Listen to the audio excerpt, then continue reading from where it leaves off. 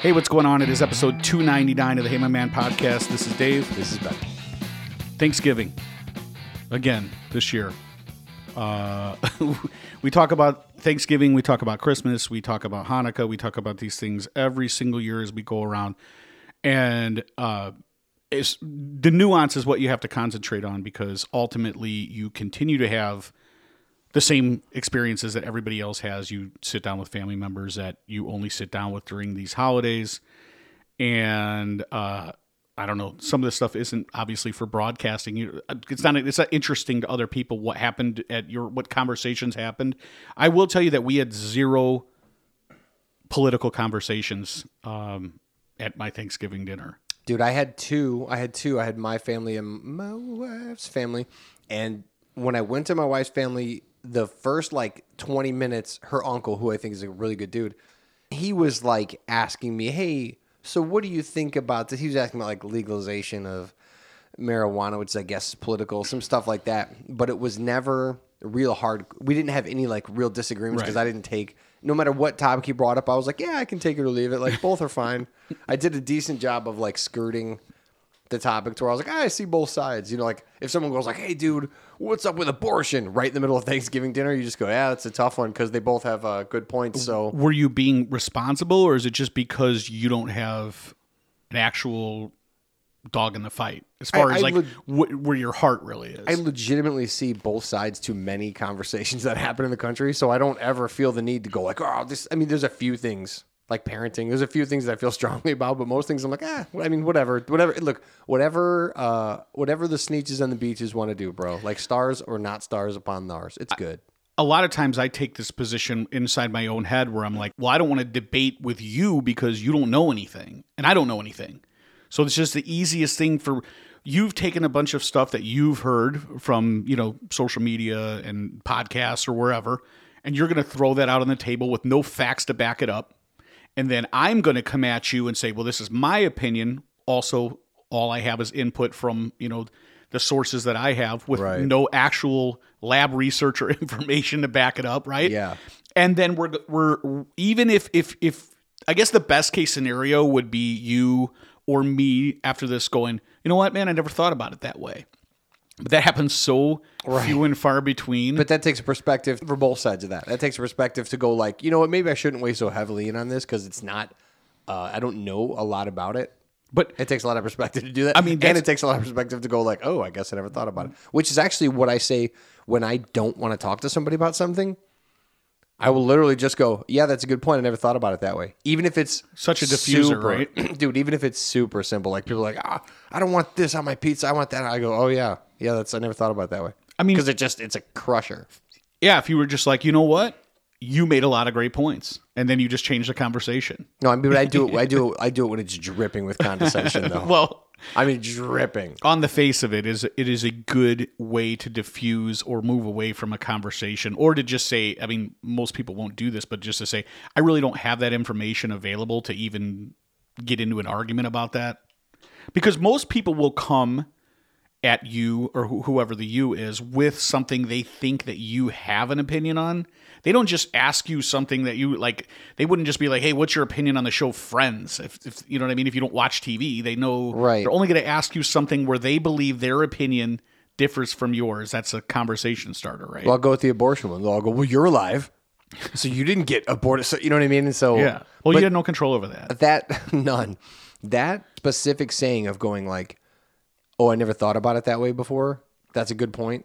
That is the absolute. Try it. I'm telling you guys at home, try it. It is you don't have to mean it. You just have to want out. You just have to want to get out of the conversation, no matter what and the dumber their point is, and you say it, the better it works, because they're just they're emboldened, and listen, if you got a bad argument and someone says that to you, you feel like you won, and you take your trophy and you get off the field real quick. You don't stay there and gloat too much, I don't think. In my experience. Would you say that ultimately today in 2021 that family gatherings like Thanksgiving have completely been truncated? It's just not as important for most people to have. I don't know what your family looked like growing up. Did you have a large aunts, uncles, cousins, and now it's just the core people and then sprinkled in a couple extras. Yeah. Everybody else has a reason to not be there. The one I went to last night was fairly big, but that was like a Friendsgiving thing too. Wait, so you had your family, her family, and then a friend's? Well, the one last night was my side of the Okay. family. Wait a second. No, that was my side of the family. We got together on Saturday, and then it was also some friends because my nieces were in town from school and yada yada. Those are not your friends; those are your nieces. Those are my niece's friends. Oh, which was invited to the Friendsgiving. Yeah, and I think I was telling you about. I had this event where I was looking forward to getting intoxicated. Like I was pumped about it. I was like, dude, I can't wait till Saturday night, boy. It's gonna get fun. And then I had a few, and then I realized like my mom was there, and I was just like, she doesn't like it, and so I put the brakes on it. Does she make subtle comments? Like how many she is makes that not for so you? subtle, yeah, like that. She told me, Like you have to drive the kids home, right? She actually said to me, she goes, she said that she saw my sister at the Byway show that I did, and she was like, hey, so I saw Annie, and she just seemed a little different. She was dancing around it. And I go, no, she was overserved. She was tipsy, you know.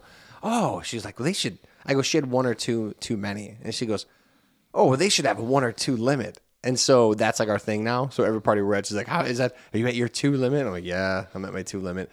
But I just looked forward to it because I had behaved at every other party, and I was like, this time I want to get down. And then it just seemed like not a good idea in the middle. Does your mom drink at all? No, she had an abusive alcoholic father. A lot of people do. So that doesn't stop them. Yeah, well, she did, and she really took it to heart. So growing up, like I never, I would always hide everything. That's all my family works. We hide everything from each other. So that's what we did. And that's what I still do. Like I'll even set my drink down. Like when I talk to her, I'll kind of go in the other room. I just don't like it. Well, that's respectful. Yeah, but my brothers and sisters are like, you can't tell me what to do anymore. I'm a grown up. And so they get like crazy. Isn't that weird? Yeah, it's weird. I don't think, not all of them, but like they seem to, it's the same with like vulgarity. Like there was no cussing in my house growing up. None. I tell it to my son all the time because I don't really care what my son says. I always talk about the like intent. And so, like, it was very straight edge. And so I always go, dude, if you grew up in my household, like, it wasn't, like, heavy-handed like yours or whatever, but it was just the shame and guilt. Like, you don't act up. You don't cuss. You don't smoke. You don't drink. You don't do these things. So I was just telling my son, I go, dude, you don't, he gets to walk around and say, like, and, try not to say the F word at the table, but I just don't care. I'm all about intent. I was telling him how my dad would drive the car and he would get really mad. He would yell out. When he would get frustrated, he would yell out, oh, real nice, jackass. He would call people jackass. And that was like, and he was like, that's not a big deal. And I go, no, but you don't understand. But to him, he just said motherfucker. Like, that was like the worst. He just said, right. That was his ceiling. Yeah. So I go, that's why I always try to say, like, the intent is what matters. I don't even know why I was talking about that, but I guess just because that's our rules were always straight edge. So at a family party, yes, I did ruin our summer family vacation to Wisconsin this summer, but now on I'm doing better. So my best laid plans to get drunk were like... I mean, clearly your mom wouldn't be happy if your children were swearing in front of her. No, right? And they don't. It's not like they... No, I get it's just, it's way different. Like, they watch South Park sometimes. I'm like, I pick and choose the ones I can see, but... Yeah, that does surprise me, though. Just because your style of parenting, as long as I've known you, doesn't seem... But I guess you're juvenile, so in that way... It has to do with my immaturity level. I still care about think it's profanity. Funny, and you're like, hey, here's the thing, it's a cartoon, so that's cool, but at the same time, I could also enjoy it. Well, so yeah, that's what's on. Dude, I waited 10 years to finally do something we all enjoyed. Have you gone back to Beavis and Butthead with him? No. Because you also can also incorporate music. Oh, yeah. Yeah. I don't even know how to find that now. Probably disc replay. Pluto TV, right? I think, shows it. Yeah, I don't know. Maybe YouTube. Yeah, maybe. So, do you guys now, how do you do family gift exchanges? Well, every year, that's a great question, because every year I try to set it up, and every year my entire family acts confused. Like, they don't know how it works. They can't get together. They're not sure, or they don't like my plan. So, like, okay, White Elephant? Mm-hmm. Trying to get the White Elephant together, and last year and the year before, so we got to get together and do this. And then I also wanted to do the gift grab bag, which I've said many times because there's like 5,000 cousins and nieces. And ends up being like thousands of dollars. And we all pick one and get one really good gift. Everybody says, I don't care. Ask my wife. And then when I ask them, they go, yeah, that's fine. And then when I approach the idea, they go, oh, no, we already bought presents. Like I need an autocracy. Like as far as the holidays, I need to be king of the holidays. And I need to say how things go. Because when we lead it up to democracy, it's just... Come see, come sa. So is the idea, like in my family, what we typically do is if you're going to do a grab bag or whatnot, like on Thanksgiving, when everybody's there, that's where you would pull names or decide, That would be the hey, time. we're buying for your kids or we're not buying for your kids. Like my brother and sister, I don't buy my brother a birthday present typically, or my sister. They don't buy me one. I don't buy them Christmas presents or Hanukkah presents or anything for my brother and sister. Their kids are different. So I buy for their kids, but I tell my sister, like, why am I going to buy something for you? True. You know, if I felt compelled or there was something I saw that reminded me of her and I was like, wow, that'd be really nice. Isn't that the true meaning, right? That's when you should buy something. Yeah, yeah. So over 298 podcasts. Just now, I'm coming to this apex where I've noticed all the bitching and complaining and pointing out this, that, and the other thing have finally impacted and settled in my wife's brain to where we are almost at the exact same point, right? I've almost got her to be, I just rather stay home. I really don't want to do anything. It's just kind of let's just hang out and it's nice to just be here where everything's safe and there's just no, and now I'm going like, that can't be.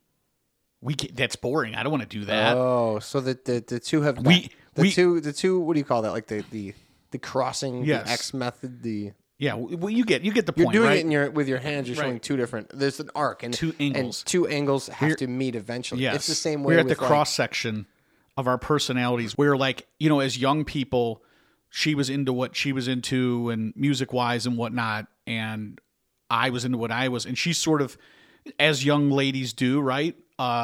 Mend or meld over to sort of be like, oh, I'm into the same things you are.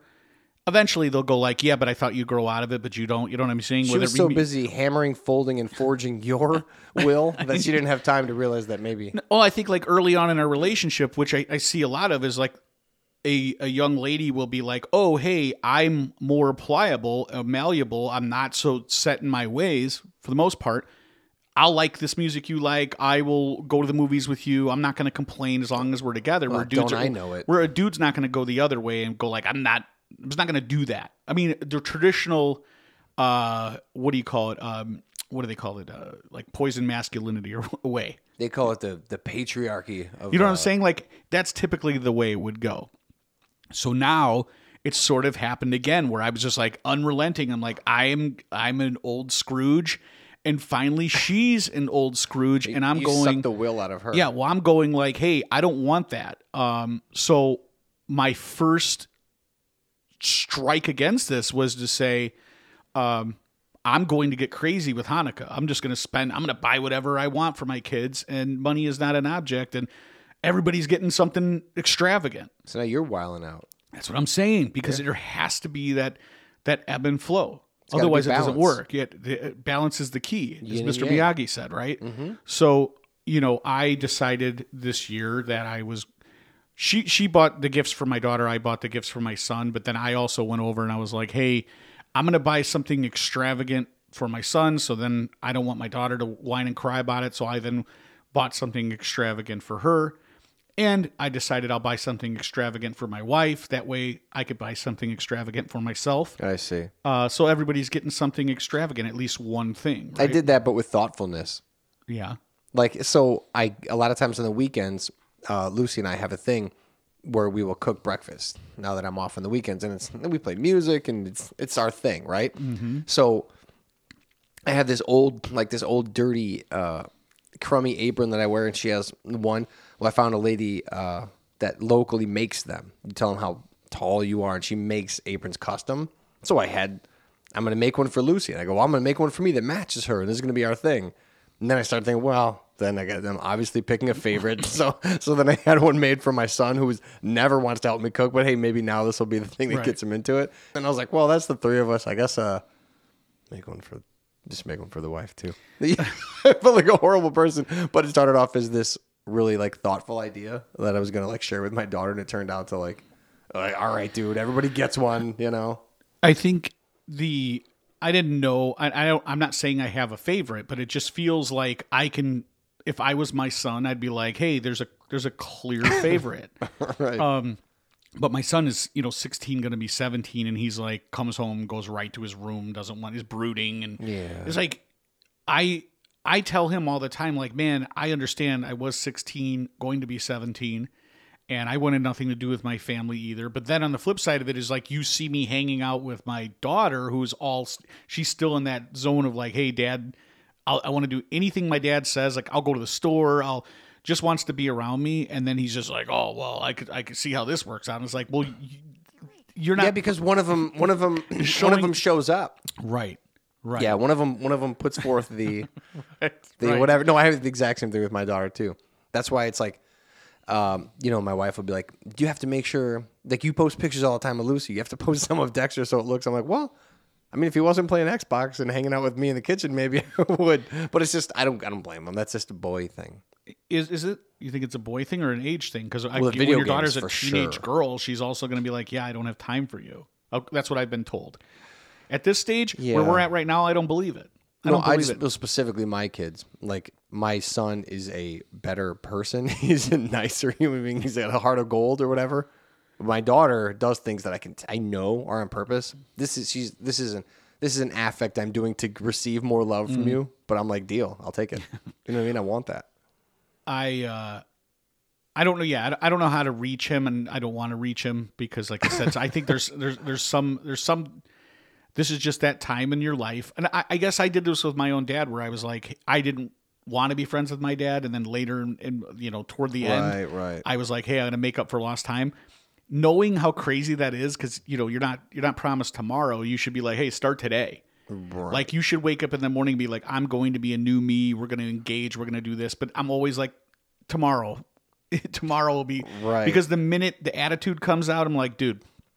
Abort, delete. Well, it's funny when I see people do those stupid gender reveal videos, or even when they're like, "Hey, just so you know, we're with child and it's going to be a girl."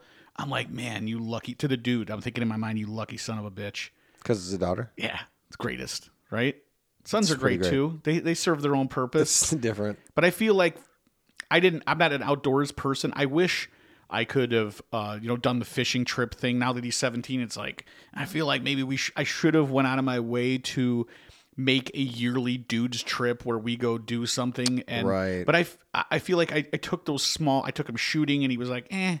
And I've taken him fishing and he sits there and bitches the entire time. So it's like, I don't know. I don't know what we could do. Well, you bring up an interesting point though, as far as like raising kids. I have that problem a lot with mine too. I mean, there's there's that Jordan Peterson rule, like his rules for life, right? And one of them is don't let your children do things that make you not like them. Well, where's the Mason Dixon line on that? Because I'll try to talk to my son, and the conversation isn't as easy. Because no matter what we're talking about, it ends up being about Minecraft or something. And I'm like, it's just not working. But with my daughter, I have that. It's real easy. And I'm sure there's a yin and yang to that. And when she's a teenager, I'll probably throw her out the window. So I'm not saying like she's better, but it's easier with my daughter. So when you say like, I wish I would have done these things, but they don't feel natural when I do them, I think that's a super relatable thing. I think a lot of parents who are like concerned and trying, I think a lot of them will set up a guy's night out or a night with their daughter or whatever. And then when you plan it, you got your hopes and dreams pinned down. Like, this is the moment where I'm going to be a good parent. And then it doesn't go the way you want it. It can cause some severe damage. You know what I'm saying? I posted a poll on the Instagram asking, which do you like better, your son or your daughter? It said this is for ladies only. And again, people can't read. Or just choose to be assholes. But it said, answer this poll, ladies only. Is your favorite movie Dirty Dancing? Oh, I saw that. And it turned out 50-50 because dudes were answering it and saying no. It's not because the other 50% said no, it's The Notebook. But I think it's women of a certain age, obviously. If The Notebook had been something when people of my era, my generation, were, 10 to 14, that would have been their favorite movie. It just so happens, Dirty Dancing came out first. But I feel like any woman who goes back and sees Dirty Dancing now would appreciate it just like they would if they had seen it when they were younger. They immediately it goes into my top. Now, this is a general rule, right? So, two funny things. My wife has been pressuring my daughter to watch Dirty Dancing. She's like, this is it. Every girl loves Dirty Dancing. You have to watch Dirty Dancing. It's going to be great. It's about dancing. And It's about dirt. And I said, well, yeah. And it's, it's also about Jews. And my wife's like, what are you talking about? Dude, it's in the Catskills, right? I was like, yeah, they're Jews. Who's Jews? All of them. Everybody. Everybody's Jews. except for the people that are working there as hired help. That They're movie's Jews. about Patrick Swayze thrusting his pelvic region. You know damn well that's what it's about. Like somebody, Wayne Knight, who is Newman from Seinfeld, like he's like the director, the cabin director, or like the the entertainment director, and he says schlep, and my wife's like, oh my god, I never noticed that before. They are Jews. I'm like, that's it. That's. Aren't they at like a Jewish summer camp? Have you seen Baby? Okay, right. Okay, so with that. My daughter is watching the movie with a fine looking with Jew, her cell phone in her hand, flipping through the phone, and my wife's like, "This is my favorite part. Hey, stop, watch this. This is my favorite part." And at some point, my daughter turns around and goes, "You said this is your favorite part like 6 times. Which is your favorite part? It can't all be your favorite part." And then my daughter has this thing, my wife does, where afterwards she'll give her review, 6 out of 10, 10 out of 10. It's always out of 10. Okay. And I said, well, how'd you like it? She goes, eh. And my wife was devastated. And I said, right. I'm glad this happened to you because you've been doing this to me my entire life. Every time I say, hey, you have to hear this song. Every time I say, hey, you got to watch this show. You do the same thing to me. I go, this is the first time I've seen you so impassioned about something that someone else didn't give a shit about. And not only that, didn't give a shit about how much you cared about it. And was like, I will meet you on the battlefield, and I am going to watch a YouTube video while side-eyeing this movie and basically putting my phone down when you say this is your favorite part. But I'm annoyed because you've said it 6 times. I had to put my phone down. So what's the takeaway? The takeaway is, I don't remember where we started. No, not the point. I get the point. But the takeaway, like you say, I'm glad that this happened to you. Yeah, because I just feel like sometimes people only will realize when shit like this happens to them. Like I go, my soul is so happy right now. And this is how I feel about my daughter a lot of times, because my daughter she will not break. She will go head. Now, it's not right? If my son talks to my wife disrespectfully, I'll wring his neck. Like a Homer Simpson, Bart Simpson style, wring his neck. I will get up out of my chair and it will be, I will come at him symbolically, of course. But my daughter, I don't know if you do this. I sit back and I watch and I go, ooh, like she'll say some shit to my wife or take an attitude, and I just basically go catfight. I do not get involved. I don't get in the middle. Sometimes I do, but only when my wife goes, are you going to let her talk to me like this? You like to see the comeuppance. Well, she's like, are you going to let her talk to me like this? And I'm thinking, this is your fight. You talk to her with disrespect. She met you back with disrespect. I mean, sort of like you bit this off. You're going to have to chew it now. I want to see what's going to happen. And I knew this at a very early age when my daughter was like 3 or 4. And this I guarantee you the women that are listening will probably all say they were like this with their mom, and their daughters are like this with them. Like, I will not get in the middle of, hey, if you're being a jerk and she's a jerk back, I sort of go, cool. I'm glad my daughter's not going to just let somebody. Now it's my wife, so I feel I probably should be more active in getting in the middle, but I don't know. Sometimes I'm rooting for. You're like they both fell off the sassy Titanic, and there's only one wardrobe to hang on. I'm just too close to the fire, and I don't want to get burned, so I sit back with the leg up, popcorn, fake popcorn. Yeah. And I just go like, how's this going to end up?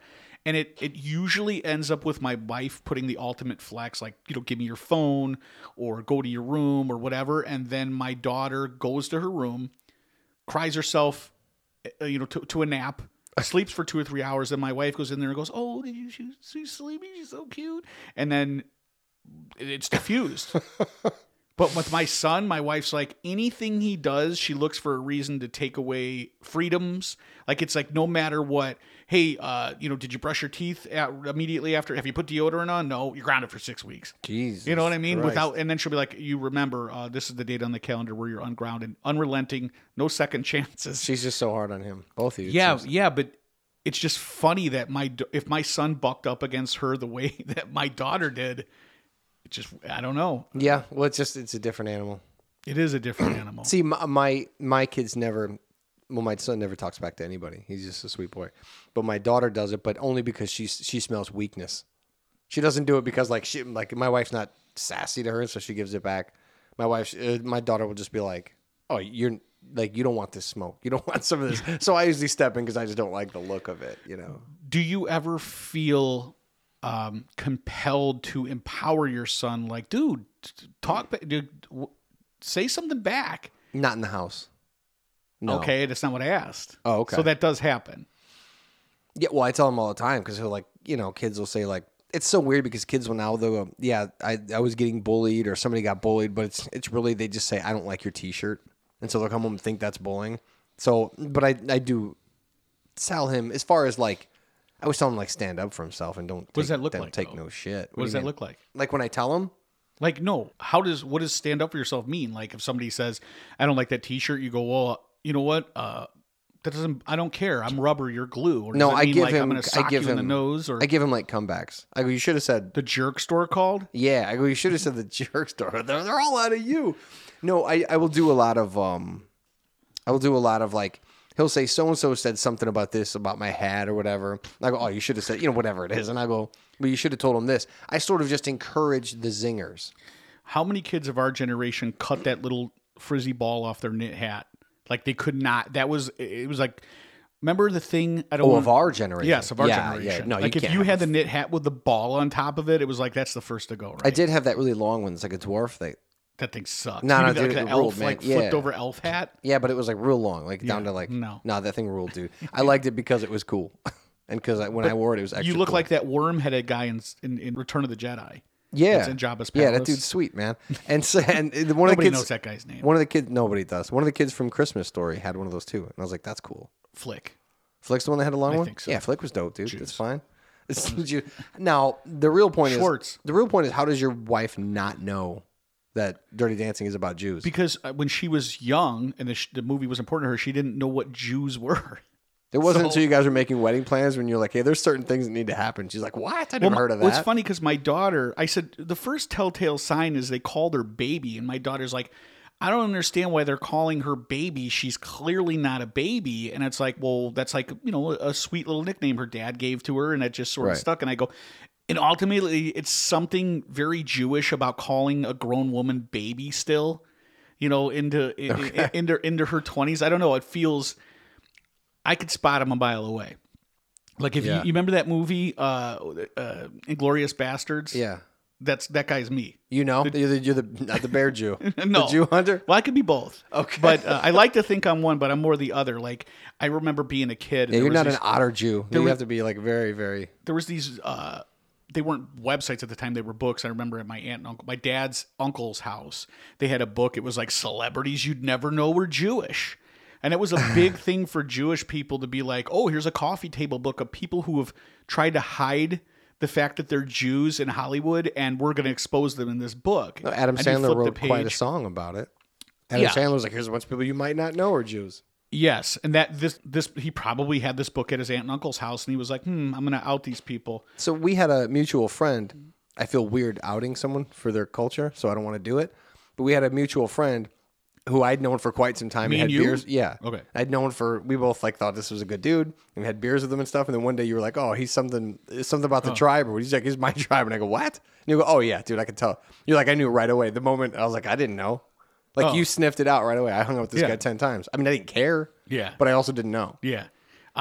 This is weird too, because I've told you before, and there's just something about, I think it comes back to that punk rock ethos of like, when I was young and going to shows and seeing these bands that I liked, the shows are like $7 and these dudes are like touring around in a van and they get off the stage and they come right down and you can talk to them and touch them. And there was just no barrier between the stage and the fans. And so that sort of ethos permeated my entire life. So when social media became a thing, when the internet became a thing, MySpace and all, you will find if you go through my DMs, I will reach out to what I would consider like, people in bands or that I like or whatever, without I don't think twice about it. Hey, what's up? Blah, blah, blah. And I would say 99% of the time, these people contact you right back. And it's just a normal conversation. They're like, oh, hey, cool. What, thank you, whatever. I've made full-on videos about Cheryl Scott, and she's never responded. There's the guitar player for Naked Raygun, this guy, John Haggerty, years ago in the MySpace era. I found his MySpace, and they weren't even active. He was in Pegboy at the time, which I don't even know was active. But I found his profile, and I just sent him his private personal profile, and I sent him a message, and I was like, hey, what kind of rig do you use? Like, I love your guitar sound. And the dude was like, this is the kind of amp I have. Here's the pedals I use. This is the settings. Still have the message to this day. Really? Yeah. And then another good example of that is Larry, the singer of Pegboy. One time I want to say this is MySpace still. He was talking about fly fishing. And I was like, oh, hey, I fly fished once or twice. Somebody gave me a fly rod. I saw you like fly fishing. You're in the general area. Like, where do you go? And the dude's like, hey, if you want to meet me out at Walk and Don't Walk, whoa, I'm there every Saturday, whatever. I never did because I was too nervous. But he was also in the business at that point. He was starting a fly rod company where he was making his own, and he's like, hey, here's a good area. This is where I would start. But super friendly. Is Walk and Don't Walk a Wisconsin city I've never heard of? So the other thing that's even a little odder is I will find, like, let's say TikTok or Instagram, I will find people that are clearly Jews and figure out a way to be like, hey, you're a Jew. I'm a Jew. Uh-huh. Cool. It's weird. I don't know why I do it. What's the nod? Is there like a... No, I would just figure out a way to say something about their comment and then put something in there that's very Jewish, and the person will be like, oh, are you Jewish? Or... I feel like in the 70s, black dudes had a cool handshake. Yeah, do you guys have, right? Yeah, do you guys have something? I don't know. Because we're not in person, so I can't. White guys just sort of like mention a craft brewery they like, and then the other guys look at them and go like, I like the stouts there, and that's how we do it. I've intentionally outed more Jews who weren't in hiding, or were not trying to hide the fact they were Jewish, but just didn't. A lot of people that are like their family's Jewish, but they were not raised in temple. They didn't have a bar bat mitzvah, but their families are Jews, but they just didn't do the religious You thing. walk into the room, you sniff, and you go, you're hiding them under the floorboards, yes? Yes, exactly. So you start smoking your huge pipe and drinking their milk, and then you just find them. I feel so validated, especially when I find a Jewish person who's not a religious Jewish person anymore. And I just know by, especially chicks, there's just this one archetype, like from Sunday school and Hebrew school, that I'm like, oh yeah, 100%. This is a Jewish chick. You're genetically 100% engineered to favor them like slightly. RoboCop, kind of with that, the heads up digital display. Yeah, like I was talking about with Terminator 2, like how you like how I see people and I scan the percentage that they'd sleep with me or kill me. Yes, you have one there. You have a Jew filter. I have. Well, it's just a yarmulke. If it fits on their head, it's like, boop, and I'm like, yeah, good, we got it. It's like Cinderella and the slipper. Like, you have a yarmulke up, not the right one. But then I find myself talking about Jewish related stuff, and the people they're like, cool. I like talking about. I'll always ask, like, hey, what was your bar mitzvah theme? What was your bat mitzvah theme? Mm-hmm. That's a big. And years ago, probably 5 years into doing this podcast, I had a dream of doing a Jewish related podcast where I would talk to other people about being Jewish. I think normal white guys just jingle the keys in their cargo pockets, and maybe, or like when two Harley riders go past each other and do like the hand down. They have a little thing, yeah. Or like I just go like Game of Thrones, and they say Game of Thrones back, and I go cool. Yeah. So definitely not a Jew. Anyway, it is a very weird thing that I do. I don't know why I do it, but I revel in the fact when I find another one, and I hold those people dear.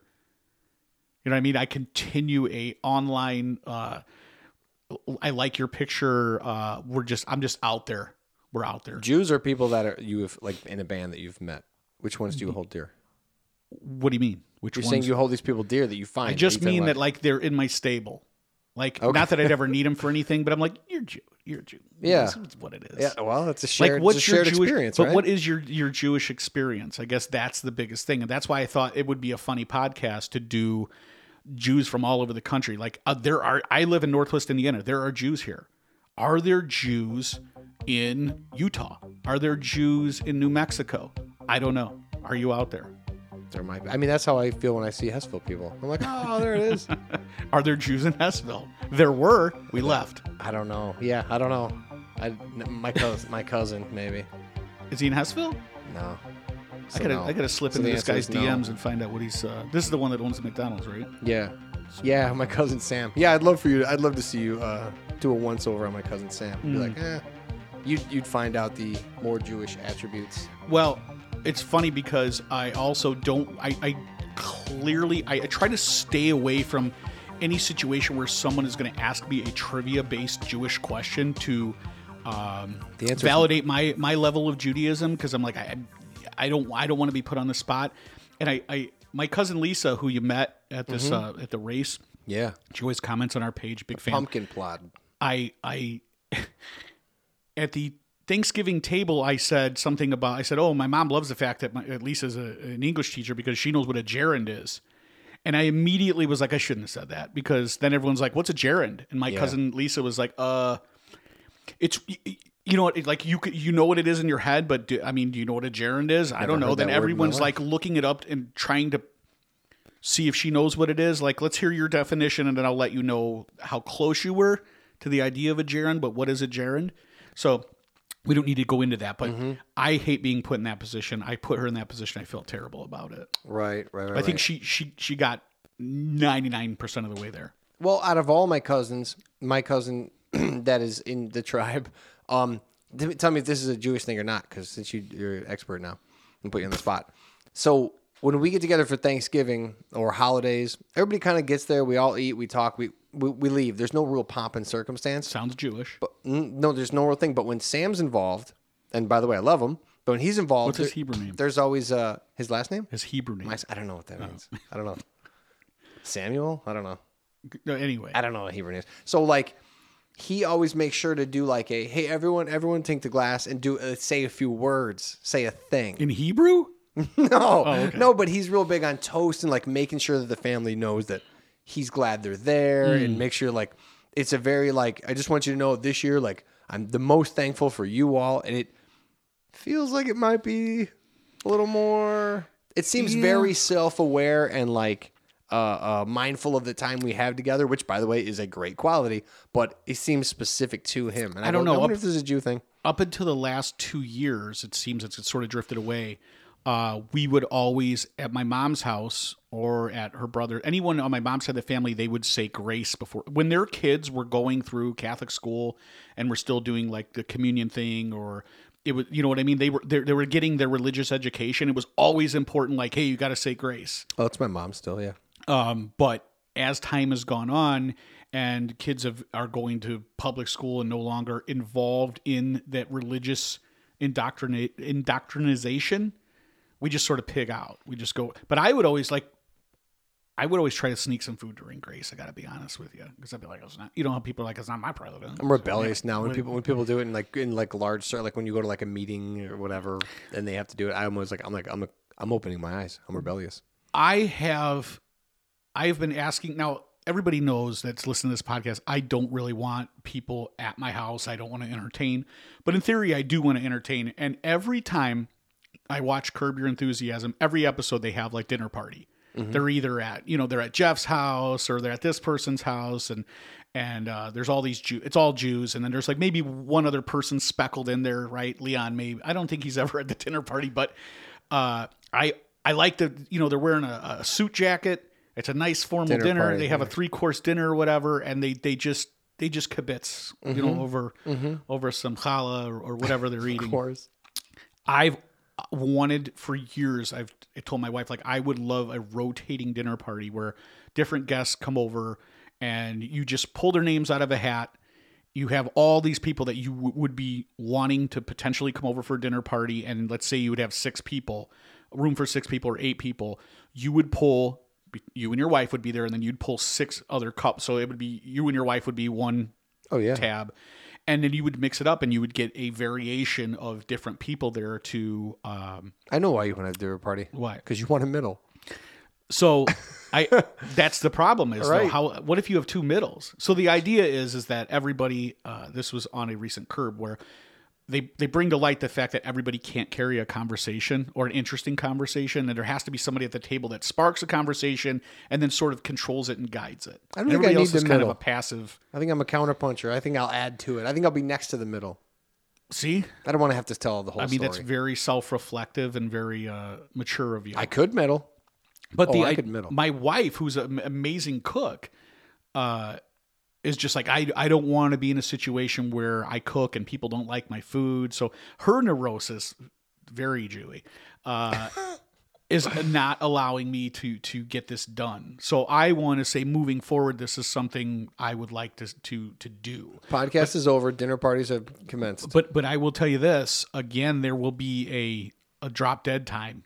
You know, maybe I have a valet and just come to you with your keys and say it's heated up and ready to go. Oh, dude. Speaking of the people not knowing when to leave, my brother, the middle one, who I've talked about a lot of times on this show, and we've always joked about, like, maybe he never knows when to leave. Mm-hmm. It was a fire meets fire. He invited one of our cousins over, and he went on and he was telling us how he couldn't get this dude to leave for hours.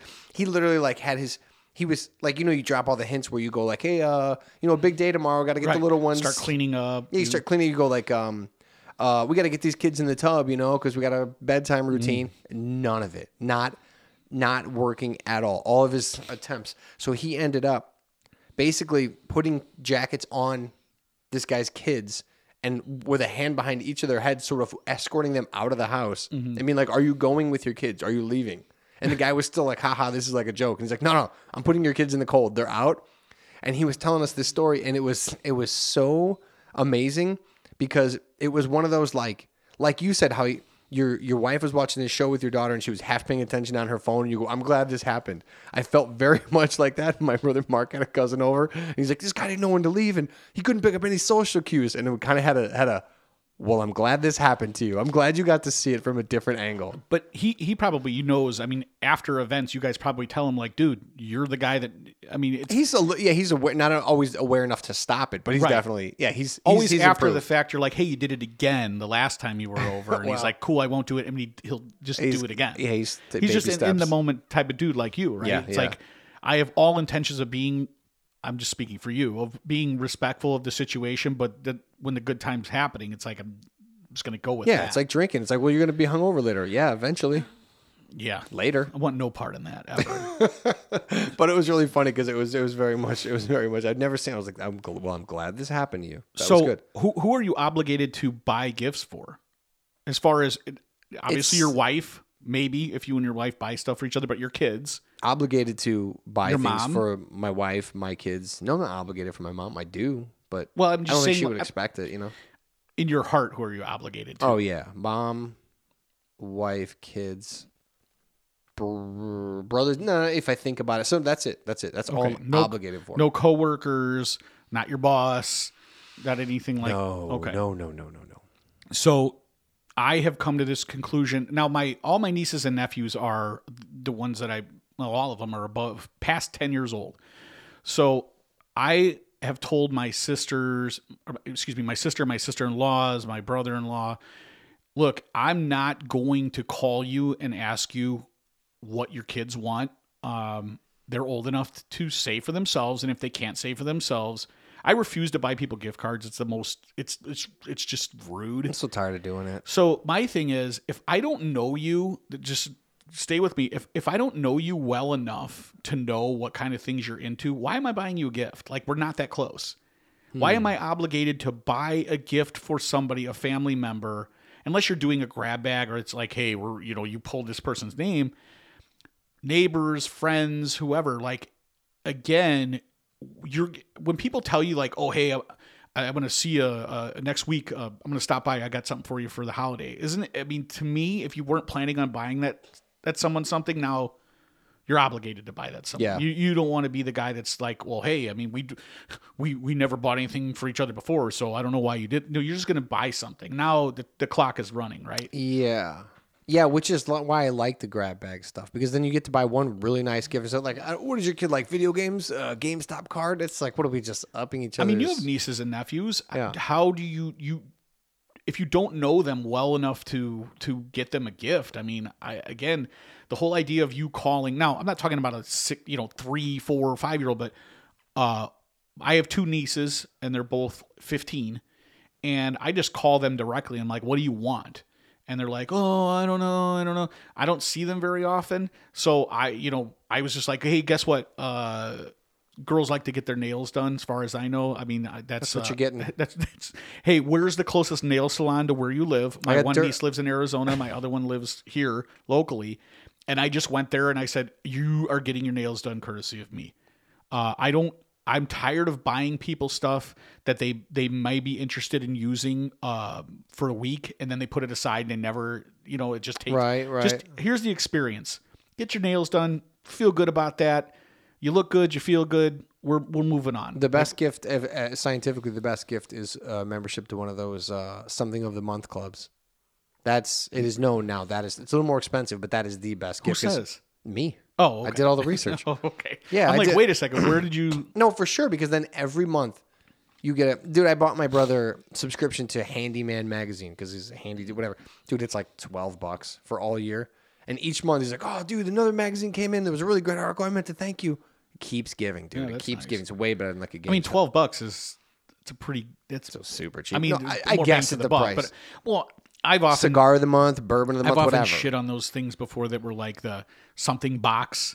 And it's like, hey, Oh, we're gonna those give you like a razor, a flask. It's get the Man box. No one's gonna use 90% of that shit where some other dude is like, this is what's masculine in 2021. We're gonna put it in a box. Well, they just go, who's making stuff that we can spin as masculine? Yeah. And then you can have it. Yeah. Like I've told you, those fragranted soaps where my buddy Nick was like, dude, you have to buy this soap. It's amazing and it's great. And I got the soaps, and no one never.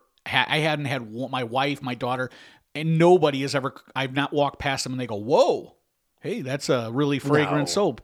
It's like pomegranate and beer cheese or some. It's like that's masculine. Where the commercial is just like a super hot chick going like, "Boy, if you smelled like this, I would just never stop." My dad growing up smelled like that like pumice soap that mechanics use. Yeah, the orange stuff. Yeah, where it grinds the oil out of your skin. Yeah, and I was like that. Makes me feel safe. That when I smell that smell, it immediately takes me back to my dad. The first thing I think about, or the smell of that mixed with like oil because he had a mechanic shop. Right. When that smell hits me, it's very visceral. I'm gonna get you a pumice and an oil scented candle. And I think now, growing up, didn't every single family, every buddy of yours, when you went into their house, like they have their family smell? Yeah. Oh yeah. Oh yeah. And you just can't replace it. And there's nothing they can do to change it. It's the food they eat, the detergent they use, an amalgamation of all those things. Yeah. So ultimately, going back to what I was saying, I just feel like if somebody said, if you have to think in your head, what would I buy this person? And it is not a grab bag situation, and you're struggling to think what I should buy this person. How close are you really to that person? Do you really want them to have something? Why are you obligated to give somebody something? Well, just because they're your niece, they're your nephew, they're your father-in-law, your mother-in-law, whatever. You know what I mean? It's just like this weird social construct. It is weird. Because I bitch it. My wife will not, as I've said before, she will not wrap gifts. So for Hanukkah, if it weren't for me, it would just be like, here's all the gifts. You could see which ones are there. Or she would walk out with one. She would walk out with one that day and be like, here's your gift, unwrapped. And it's like that. She's like, I'm not going to pay for someone to rip paper off of it, and it's just stupid. That's it's a waste the surprise of time. part. Yeah, but it's also a surprise if they're waiting down in the living room and you come out of a closet and you're like, here it is. That is a surprise. So I can still argue that because I'm like, yeah, but the whole that what do you call it? Serotonin dump when you get the box and you're like, is this what I think it is? Yeah, right. I think I've told this story before. When I was younger, my dad had told me I wanted a new guitar. I was in a band and I had this real shitty electric guitar, and I told my dad that I wanted a new guitar so bad, and he's like, well, I'm not going to spend any real money on that unless you learn how to play Jimi Hendrix national anthem. For whatever reason, to my dad, that was like the pinnacle. Yeah. Oh yeah. And here's the thing: if you could play the national anthem and if you have a wah pedal, as far as my dad was concerned, close enough, right? You hit the right notes. It's not really that difficult. It's just single notes and sustain and reverb, you know? So I did it. And then my dad, when Hanukkah came, if you've ever bought an acoustic guitar, you know how large they are, right? And they come in a isosceles triangle shaped box, and it's thick, and you clearly know that size of a box is an acoustic guitar, right? It's not an electric guitar because electric guitar is thin. Yeah. So my dad, on Hanukkah that year, he was like, "Here you go, great job," and he gives me, it's wrapped, but the giant box that appears to be an acoustic guitar, and I fucking lose my mind before I even open it, right? And I'm like, I didn't say this is bullshit, but he could definitely tell I was upset, and he enjoyed every second of it. And I'm like, you told me that I told the guys in the band that I was getting a new guitar. And he's like, it is a new guitar. And I told you it's a really nice one. And I threw a fit, and my mom probably sent me to my room before I even got to open it. And then finally I came out. Happy Hanukkah. And I finally came out and opened it begrudgingly. I was like, well, I guess I'll just make the best of this acoustic guitar. And I don't know how I'm going to, that's some Frank Turner. I don't know how this is going to work out. And I opened it, and it was it was a Fender Strat that my dad bought and had the guy knowingly, intentionally put into this other box, because that's the kind of sadistic I love it. jerk he could be. I love that you didn't even open it first and try to fake happiness. You were like, I saw it, my heart just sank. And then a year later, the same thing happened when they bought me a decent guitar amp because I needed one. And they did the same thing where my mom gave me, like, you know that game where you like push two things and it's like there's like rings and water. Like my brother and sister got like a good present that night. It's a little water tube, and you push the air and make the rings move. Yeah. And I was like, this is the good present night, because typically we would have like one really great present, and then there would be, stuff in the middle, whatever, moderately priced things. They got good stuff like, a stereo and a television or something. And I was like, Dirty Dancing on VHS. And I got that thing, all well knowing the amp was waiting for me, but my dad wanted first for me to repeat what I did the year before, which I did. And then he gave me the amp, and I was like happy about it, but I didn't want my pride was damaged, and he was like, "Here's your fucking, here's the amp." It's like, but you set me up for this. That's hilarious. So I digressed majorly, but my whole point is, I don't think have I ever got you, or have you ever got me a holiday gift? I think so, but I don't remember. I feel like we have to have done something. Yeah, I think last year I gave you some kind of electronic equipment, like something that I bought. I don't remember. I don't know if it was for a holiday or just gave it to me. I can't remember. Either way, I mean, clearly you don't feel compelled to get me a birthday present, or I don't feel compelled to get you one. It never even comes up. If you see something, you get it. Yeah. I don't have any. My friend Adam, every now and then, he gave me a pen the other day. He's like, I've been holding on to this, and I keep forgetting to give it to you. And I have not told him. I've had it for like maybe 6 weeks. Awesome pen. It's an ink pen, and everybody knows I like ink pens. It's just everybody a good close to me, right? This is what I'm saying. Everybody close to me. He saw it. He bought it for himself. He's like, this is a great pen. Bought a second one. Didn't ask. Nice. He was just like, here's a pen. Yeah. Now that's something. That means a lot more. That means a lot. Instead of like, hey, calling and being like, hey, do you like pens? Do you want me to find you a pen? For sure. So, yeah, I mean, I think the takeaway from that is maybe less gifts, but more important ones. Yeah, so maybe we should just have to buy one gift. Well, it works out for me because I like tons of stuff, so everybody can buy me lots of things.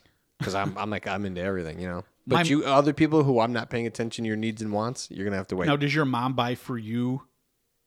No, last year she was like, oh, you're really into hot sauce. So she bought me I don't know, at Kohl's or one of those places you can buy that's like 20 hot sauces from around the world or something, which was sweet. But I was like, she's like 70 now. Don't buy me stuff. That's not that old. No, but it's like, don't buy me stuff. Well, I just wonder because my mom will buy something she'll be like, I want to buy something for you and your wife, rather than buy you something separately for Hanukkah. Maybe for your birthdays I would, but yeah, my thing on buying a present for somebody is I'm very grateful, but buy people something that they would. This is the key, and I said it last year. I remember, buy somebody something that they want, but they wouldn't. They're like, I wouldn't spend my hard-earned money on. No, that is the key. You're 100% right. Yes, I've had people do that for me semi recently, and it's like that's That's amazing. Yeah, because you can sometimes you just can't justify the expenditure, and it's like it's a piece of shit. It's not really like a band T-shirt might be a good example of that. It's like I'm not going to pay $30 for a hoodie from my favorite band, but if I bought it for you, you'd be like, I got that hoodie. Oh yeah, you know what I mean? No, you're right. That's actually really good advice. That is the way to do it. And I'm known for that. I think the way if you're smart about it and you kind of do that 6 months prior to December, then you can have a bunch of really meaningful, good gifts. Mm-hmm. But if not, you got a month to go. Hurry up, dude. You do have a month to go.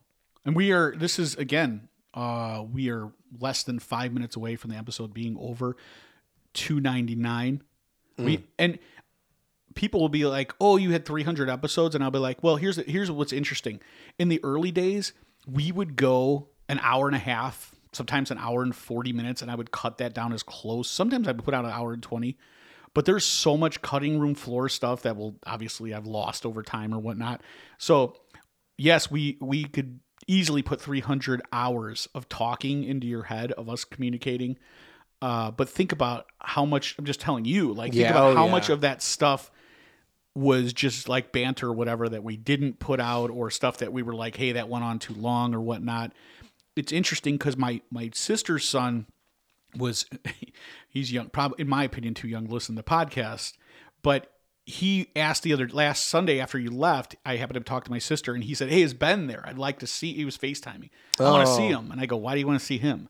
Well, I wanted First of all, that's offensive. I just wanted to ask him a question. I was like, well, what's the question? He's like, I want to know, how is it that you guys talk, and this is his words, like so seamlessly? How do you know what to talk about and you don't stop talking? It's not like you turn the podcast off and come up with a new topic and start there.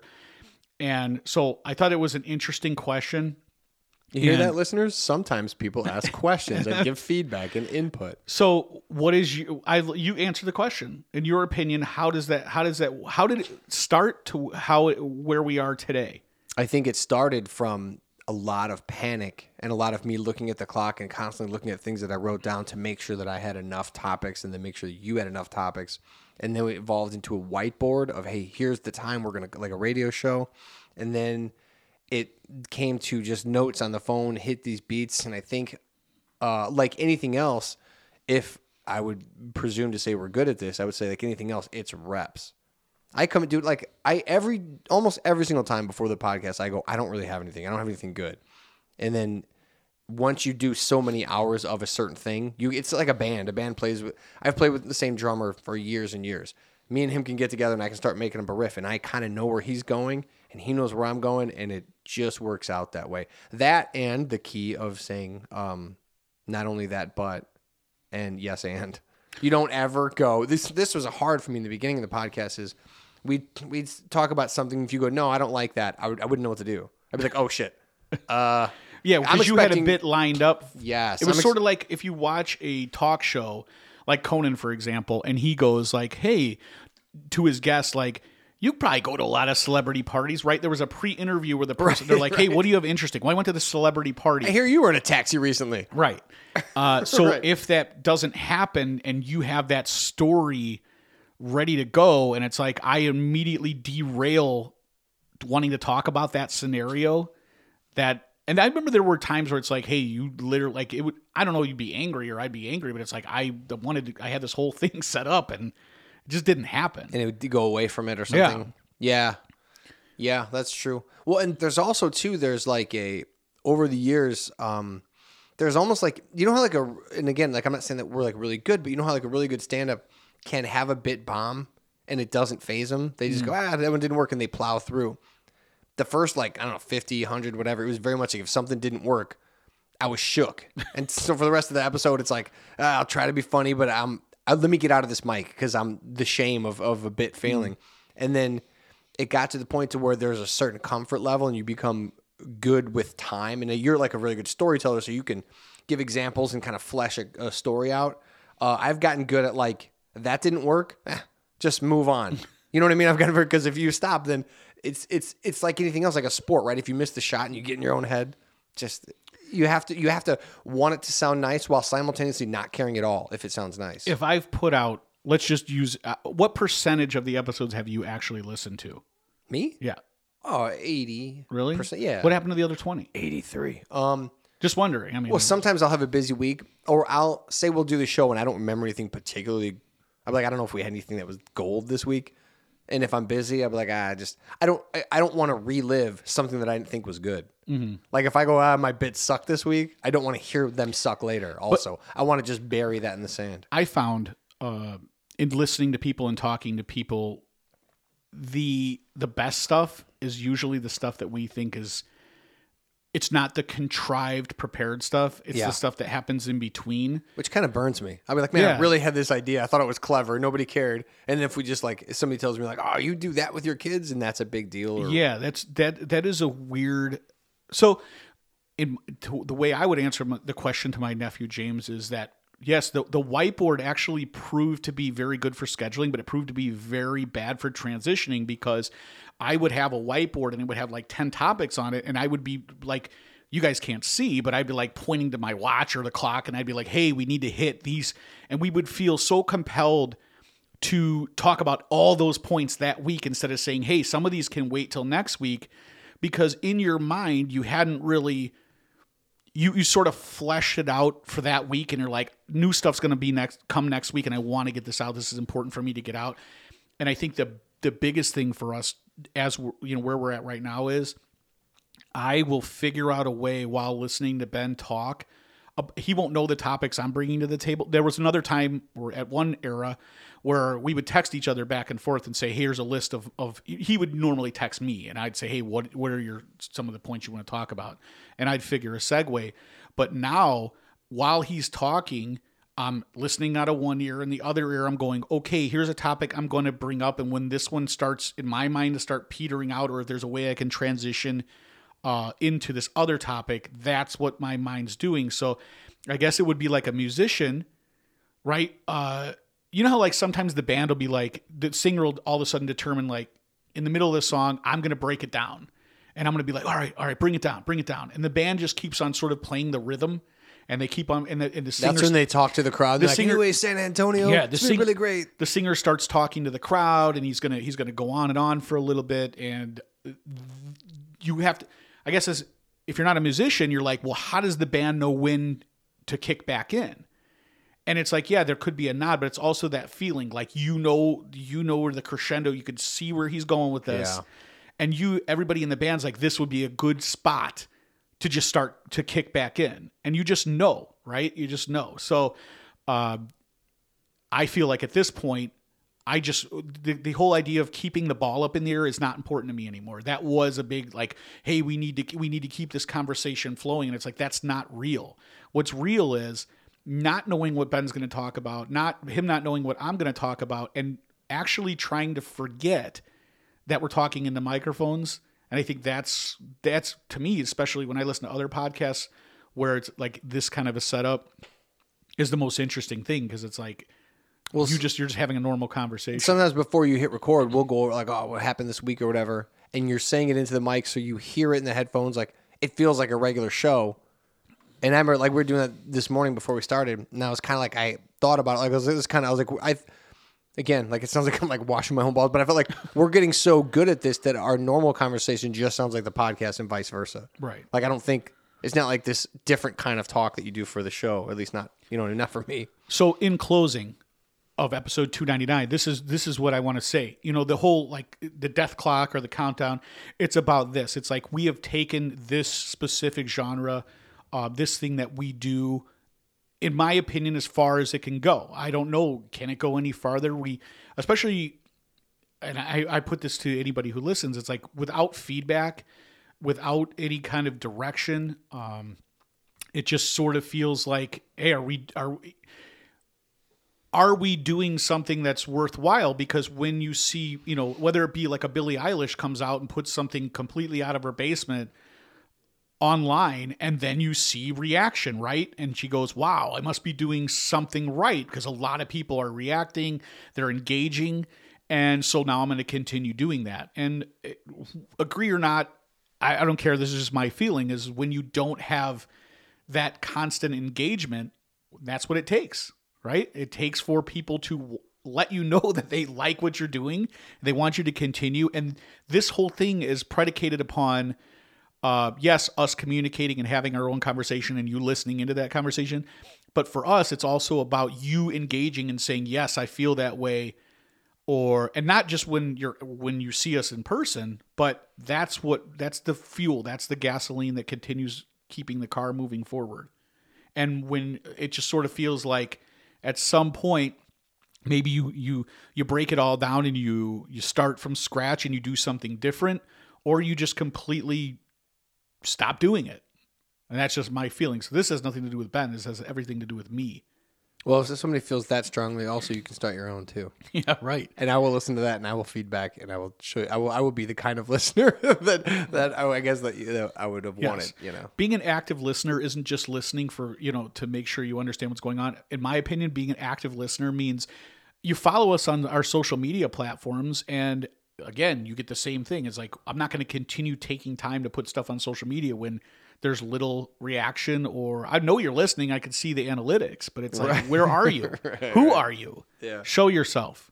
So, we'll see what happens. This is episode 299. Oh, dude, real quick, just tag on the very, very, very end.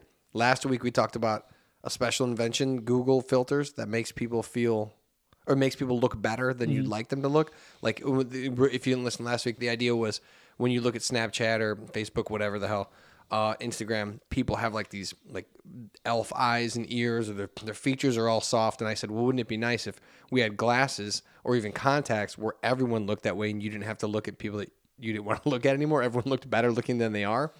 That idea has been ruminating in my mind all week, and I think this can help with inbreeding and pedophilia. How? Dude, it's going to solve the world. Think about it. You put these goggles on. I don't know if there's a ton of inbreeding going on, but it would put an end to it because you put the filter, you change the filter to make it look, it doesn't have to be softer features. It could be worse features. Say you got some guy who's got some weird perversion, right? Well, you change it to where they can't see that anymore. They don't see that. Have you ever seen a movie called A Clockwork Orange? Yeah. Okay. Yeah. Just wondering. Yes, that's what I was gonna. Yeah, dude, listen. And then you mandate it. You put these contacts in, they can't come out. Oh, like so now you pry their eyes open and make them look at disgusting, disturbing footage? That's correct. Okay. Yeah. Well, you put them in like a prison. I like that. I'm saying you put these contact lenses, these goggles in, and say you're whatever your perversion is, like you can't stop doing this certain thing. Well, you just don't see that thing anymore. You just can't see it. It doesn't exist. Say I love pizza. Okay, I do. I like chips. Who mandates this? The government? Me. Oh, okay. I like chips and beer, right? Say there was a thing where I just they didn't taste good to me anymore, right? Dude, okay. COVID. Yeah. All right, COVID will be the answer then. Anyways, but yeah. When I was a child, I used to bite my nails, so my mom gave me this clear nail polish on my nails to making me stop bite my nails. Oh yeah, I put that on before. So I just got used to it, and I was like, well, it's not terrible. I did the exact same thing else. I just kept going, ew, gross. I did that for hours. That's probably what most people do with alcohol, right? When you're young, you're like, your dad's like, hey, I'd take a swig off this beer. Like, it's disgusting. And then you're like, it's disgusting, but it makes me feel good. Yeah. And you're like, it's not disgusting at all. Let me put some coconut in this. Yeah. So. Yeah, make it a stout. But if we mandate it, and I'll be the one that decides, and then you put these things on people and they still keep biting their proverbial fingernails, then, off with their heads. But at least we tried. It was humane. Not a bad idea. All right. That is episode 299. We'll see you next time. Later.